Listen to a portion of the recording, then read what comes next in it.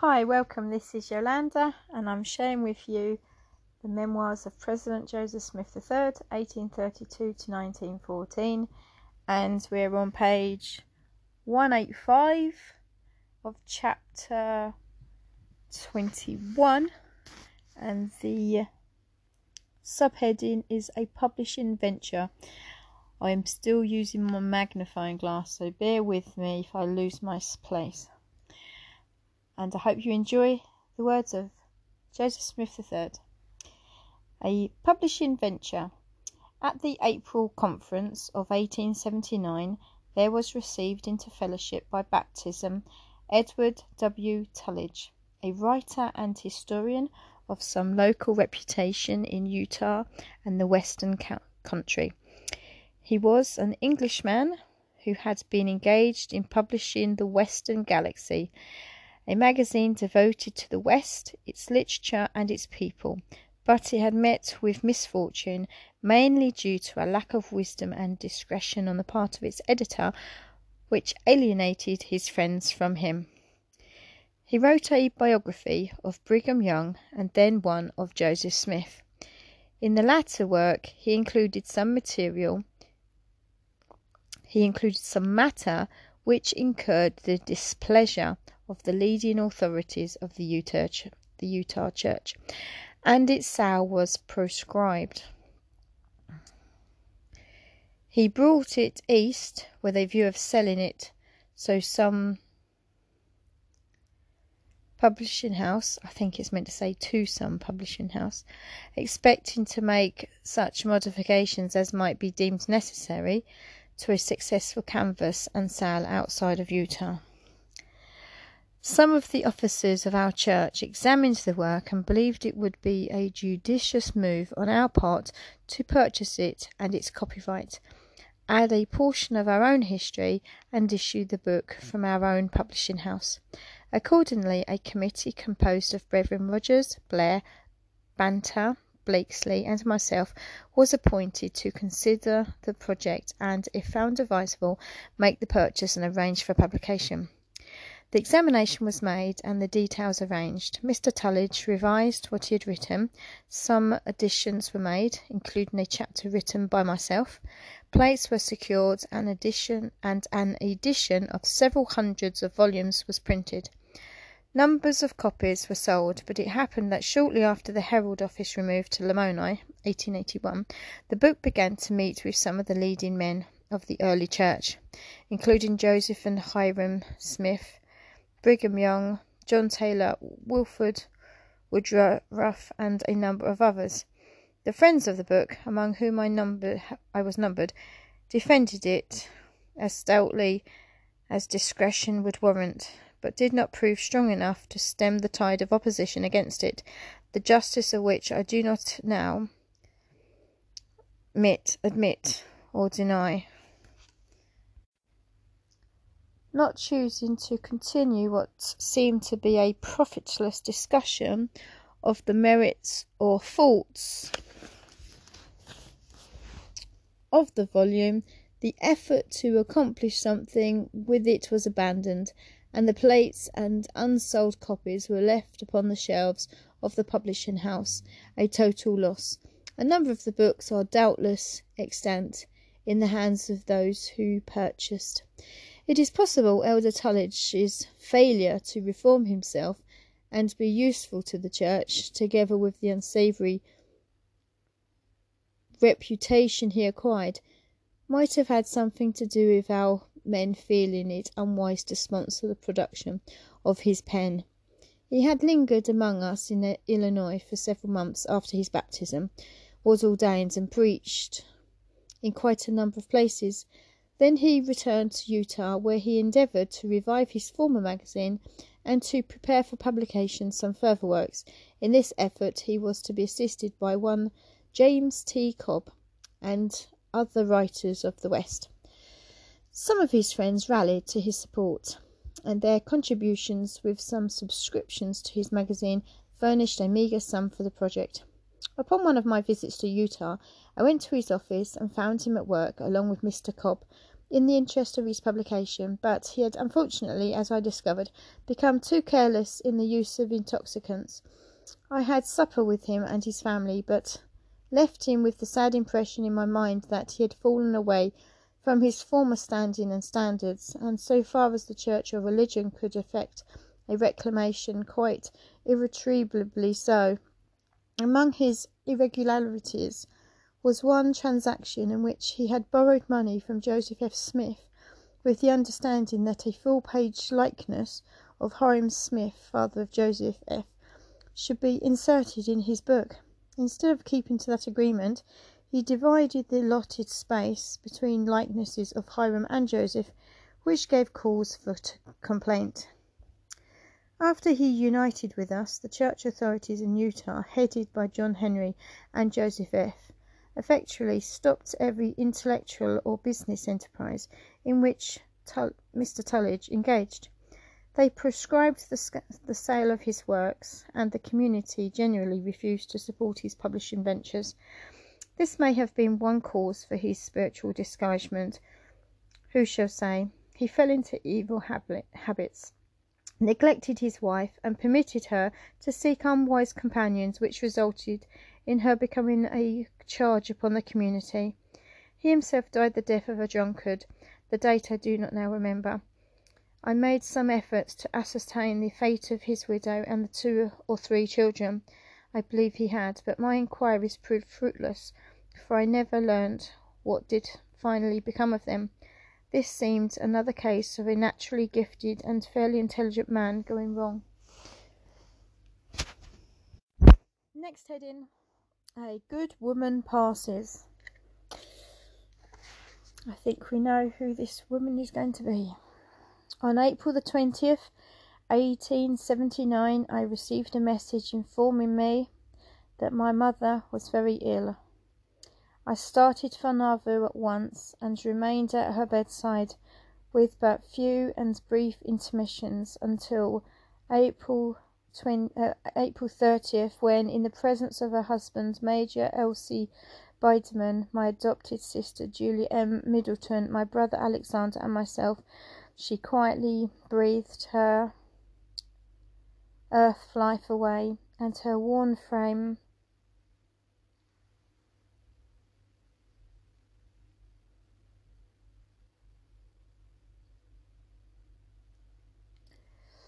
sank to rest. Excuse my pause, quite emotional. As she turned her face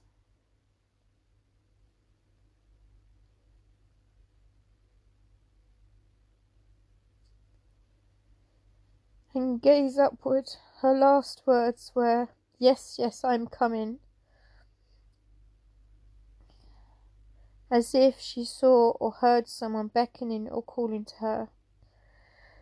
The news of her passing spread throughout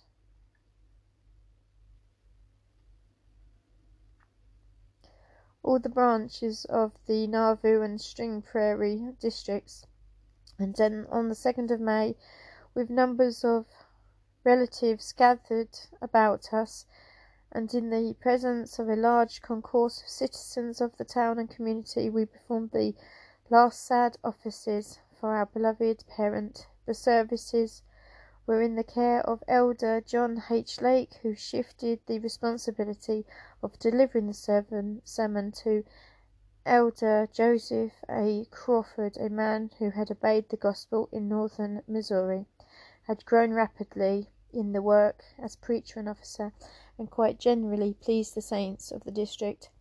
His sermon was carried out from the text, "If a man die, shall he live again?" and proved to be a much finer discourse than, from a study of the man's physiognomy,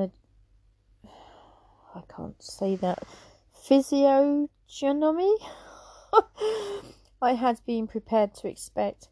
I was glad to have a worthy address at the bier of so excellent a mother. Her remains were conveyed from the Riverside Mansion, or Nauvoo House, across the street to the old family burying ground, located on the premises where she had come to live in the spring of 1839. A refugee from the persecutions of Missouri. There on the hillside, in a grave sorrowfully prepared, we laid her earthly tenement away, to wait the call which shall come to them who are worthy of resurrection. The families of Aunt Catherine Salisbury from the eastern side of the county, and of Aunt Lucy Milliken from near Colchester, were present at the obsequies. 5 of my cousins, Solomon J. Don C. Alvin and Frederick V. Salisbury, and Don C. Mulliken, together with Elder D.D. Babcock and of Montrose, performed the service of pallbearers. Of these 6, all but Alvin and Elder Babcock are living, the latter passing away but a short while ago at Holden, Missouri, as I believe. My mother had endeared herself to the entire community. To those within her reach she had ever been an unfailing source of comfort and assistance in all the varied troubles to which ordinary households are subject. As the long stream of people passed by her bier, there was often noted the silent gaze of sorrow, the gently falling tears, or the touch of living hands upon those folded in death, all mute testimonies of the love and appreciation which had been cherished for her in the hearts of her friends and neighbours.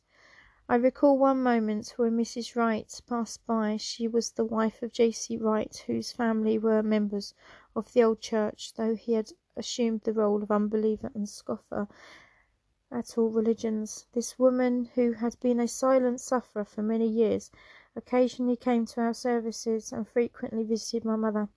As she passed along beside the casket, she reached out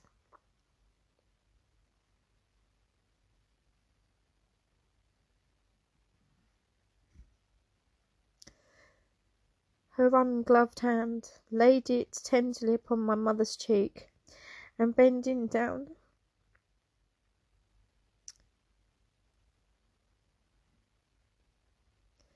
kissed her on the forehead, whispering with falling tears as she moved on, "She was the very best friend I ever had."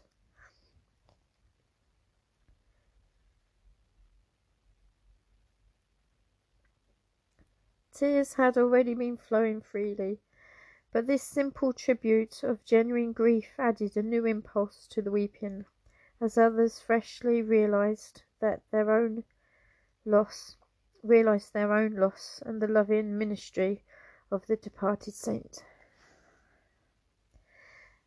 I remained in the city long enough to arrange for a stone to mark her resting place, and then returned to Plano. There, in response to the request of many, on June 15th was held a service in her memory, Elder Mark H. Foskett delivering the discourse. In our church history are recorded the tributes which were paid my mother by the current press. I'm just going to add my own words here. I think the reason why I'm so emotional is that I am a Latter-day Saint that was baptised into the Church of Jesus Christ of Latter-day Saints, and we didn't reverence Emma Smith. She was treated as an apostate.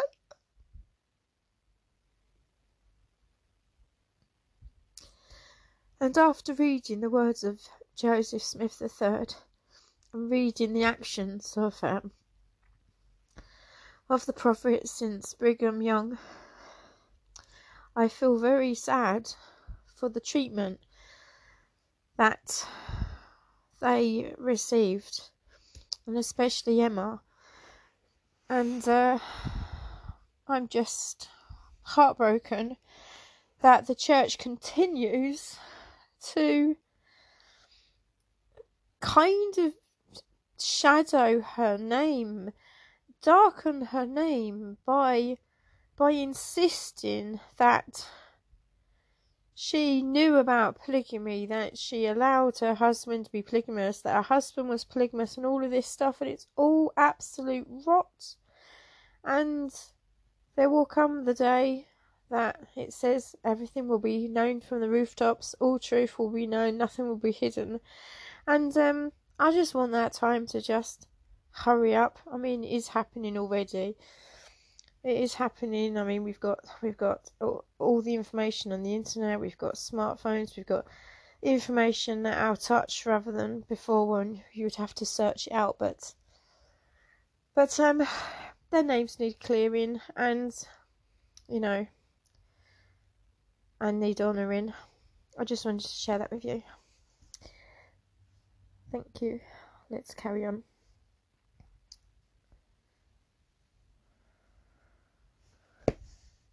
Sketches of her life and a recital of the influence it had upon the history of the church, both in the days of her husband and those of the reorganisation, may also be found in those volumes. She was a noble woman, loyal and true to her best womanly convictions, one who despised hypocrisy and oppression, and loved truth and sincerity. To her I have dedicated this book of memories, and if it shall in any small degree serve to enhance the beauty of her life and influence, or to express a modicum of the appreciation and love in which she has been held by her sons and those who knew her best, I shall be happily grateful. In view of the dedication mentioned in the important relation these memories may bear to her life and influence, I desire to insert here the following extracts from the heralds of the period, deeming their inclusion quite proper and of interest. This writing is small again, so bear with me as I try to read it.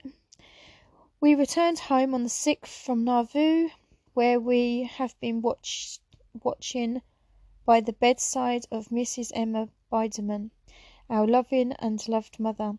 We have waited in watchful expectation for the end, which came at 4:20 in the morning of the 30th of April, when she breathed her life out gently and slept at last in peace. On Friday, May the 2nd, neighbours, friends, and relatives bore her remains to the place where our relatives lie. There we left them, where on her grave the gentle dew and genial sunshine, the storm and the calm, shall bless her repose, until with others that sleep she shall rise to the eternal newness of everlasting life. Dated May 15th, 1879. We publish elsewhere in this issue the obituary of the widow of Joseph Smith, the martyr, the elect lady, as she was termed in a revelation in the Doctrine and Covenants. This obituary appeared in the Nauvoo Independent on May 9th, from which it is taken. It was received too late for insertion in last issue. A commemorative sermon will be delivered in the Saints' Chapel in Plano, Sunday, June 15th, by Elder Mark H. Forscott, while sermon will be published in the Herald, June 1st, 1879. Obituary. Mrs. Emma Biderman, whose departure from this life on April 30th we notice in our last issue, was the daughter of Isaac and Elizabeth Howe, and born in the town of Harmony, Susquehanna County, Pennsylvania, July 10th, 1804. There's a note at the bottom with a star. In the Nauvoo Independent, this date appeared erroneously as 1803 and was later corrected from Family Bible records. Initialed AA. She remained an inmate of her father's house until January the 18th, 1827, when she married Joseph Smith, the founder of the Mormon Church, as it is usually termed. It is stated that Joseph Smith stole her away from her father's house and married her against the advice and wishes of her friends. But whether this is true or not, it appears that after her marriage her father relented, as fathers usually do, and the runaways returned to her father's farm, where they remained for some 2 or 3 years. From there Mrs. Smith removed with her husband to Palmyra, New York, and from there to Kirtland, Ohio, where she was a constant participant in the busy scenes of the church's prosperity and exodus from there. During her stay in Kirtland, her 2 sons, Joseph and Frederick G.W., were born, of whom Frederick died in Nauvoo in 1862. From Kirtland, Mrs. Smith went with others to Missouri, living with her husband first in one county and then in another, till the mobbing in 1838. Then her husband having been taken prisoner and lodged in the Liberty Jail in Ray County, she, with the great mass of the Mormons, was obliged to leave Caldwell County and the state of Missouri. She arrived at Quincy, Illinois, where she and other refugees from violence were kindly received.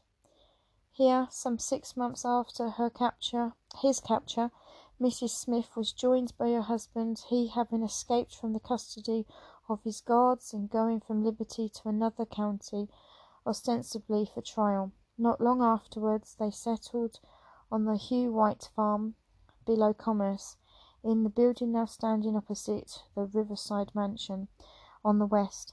During the 5 years from their first settling here, Mrs. Smith bore her part in the toils, deprivations, and sickness incident to the settling of a new country. Her son Alexander was born in her stay in Missouri, and another, Don Carlos, was born in Nauvoo, but died in his infancy. Her husband, Mr. Smith, was killed at Carthage, June the 27th, 1844, and Mrs. Smith remained in Nauvoo during all the troubles attending the expulsion of the Mormons from the state of Illinois, except for the brief time between September 1846 and February 1847, when with 2 or 3 families she sojourned at Fulton City, Whiteside County. This state, her youngest son, David Hiram, was born November 17th, 1844, a few months after Mr. Smith's death. Mrs. Smith was keeping the mansion house, so long the principal hotel of the place, during the year 1847, and here became acquainted with Major Lewis C. Biderman, one of the new citizens, as they were called, and on December the 27th, 1847, she was married to him. The Reverend William Hanna, brother to the celebrated Reverend Dick Hanna of the M.E.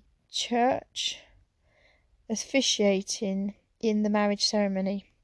Mrs. Biderman raised her 4 boys and an adopted daughter, now Mrs. Julia Middleton, to maturity, all of whom, except Frederick, before named, now mourn her demise. She was the companion of her first husband for 18 years, and shared his fortunes during the 14 years of his active ministry, passing through scenes of sorrow and trouble that tested her character to the extreme.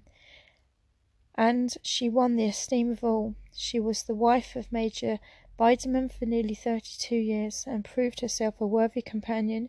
She was mistress of the mansion house, with the exception of 2 or 3 short intervals from its erection in 1843 till about 1847, when the building fell into the hands of her sons Alexander and David, and she and her husband removed to the Riverside Mansion, in a part of what was known as the Nauvoo House, on the river bank at the foot of Main Street. She was loved and respected by all her neighbours for her charitable and kind disposition.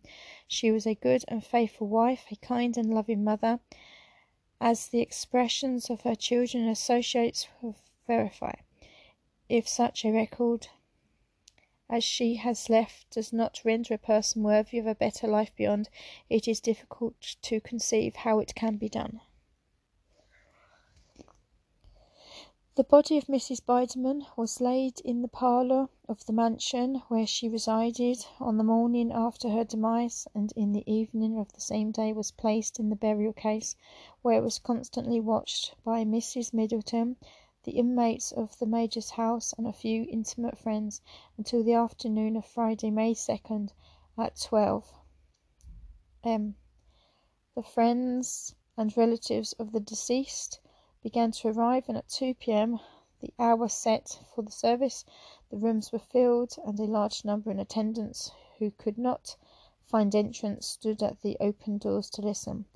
The services were in charge of Elder John H. Lake of Kukuk, Iowa, the sermon delivered by Elder Joseph H. Crawford of Burnside, and the singing in charge of Elder Richard Lambert of Rock Creek Township.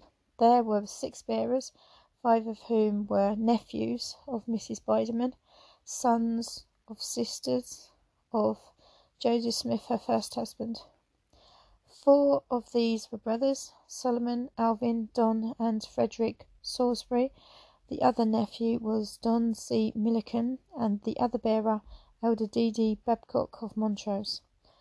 After the services were over, the large company filed through the room past the coffin, viewing the face of the deceased as they passed. It was a touching sight to see those citizens so long acquainted with the silent sleeper while she was living pause beside her to take a last look at the peaceful face, so calm amid the grief of the assembly.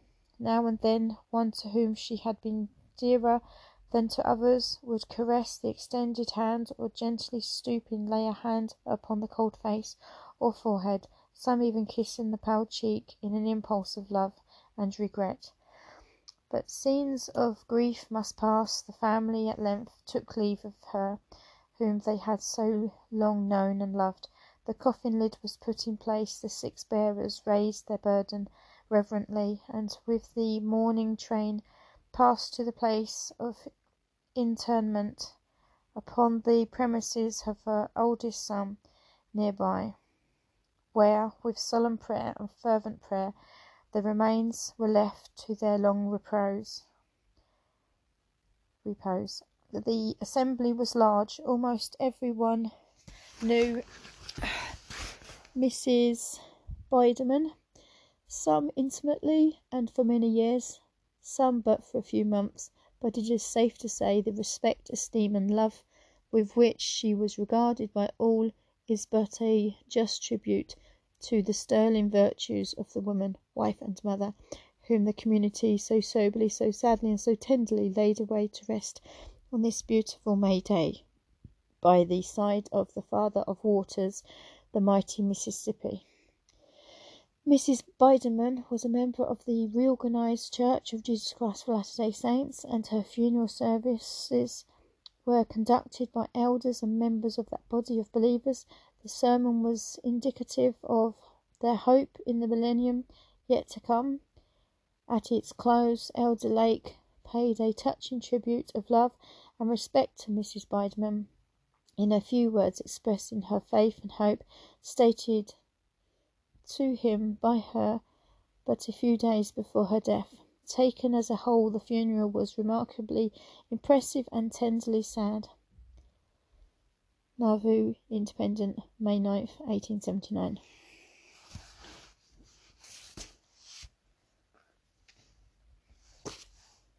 Recording thus the incidents of my mother's death and burial, it may be of interest to state that the year following, Alvin Salisbury, one of the pallbearers at her funeral, was killed in a political quarrel at Fountain Green by a farmer, between whom and himself there had long been hard feelings. A trial was held at which it seemed difficult for the jury to determine whether the act had been murder or one committed in self-defence. Alvin was a very large man and of immense strength, Witnesses said that in the controversy he made a motion as if to reach out for his antagonist. The latter, a much smaller man, through fear, for Alvin was known to be of a violent disposition, drew a knife and struck a blow on the head, the blade sinking some 2 or 3 inches into the brain. Alvin's mother, Aunt Catherine, possessed to a considerable degree the faculty known among the Scots as second sight. Once in a dream she had seen this son killed, and she often counselled him to be on his guard against his own quick temper, and to strive earnestly to gain a mastery over his high-strung spirit. I must not leave this reminiscence concerning my mother's passing without recording the fact that some citizens of Nauvoo expressed their opinion that I would not be allowed to bury her in our private burying ground without interference. It is true, there was a law in existence requiring interment in a public burying ground, unless permission to do otherwise be obtained. I waited upon the mayor at once, and told him that I proposed to bury my mother on my own premises, near where the body of my father, her husband, rested, as well as 2 of her children, and a number of other members of her family. I stated that I would risk the consequences in so doing. He commanded my resolution, and my plans were carried out without interruption or interference. That's the end of chapter 21. Thank you for listening.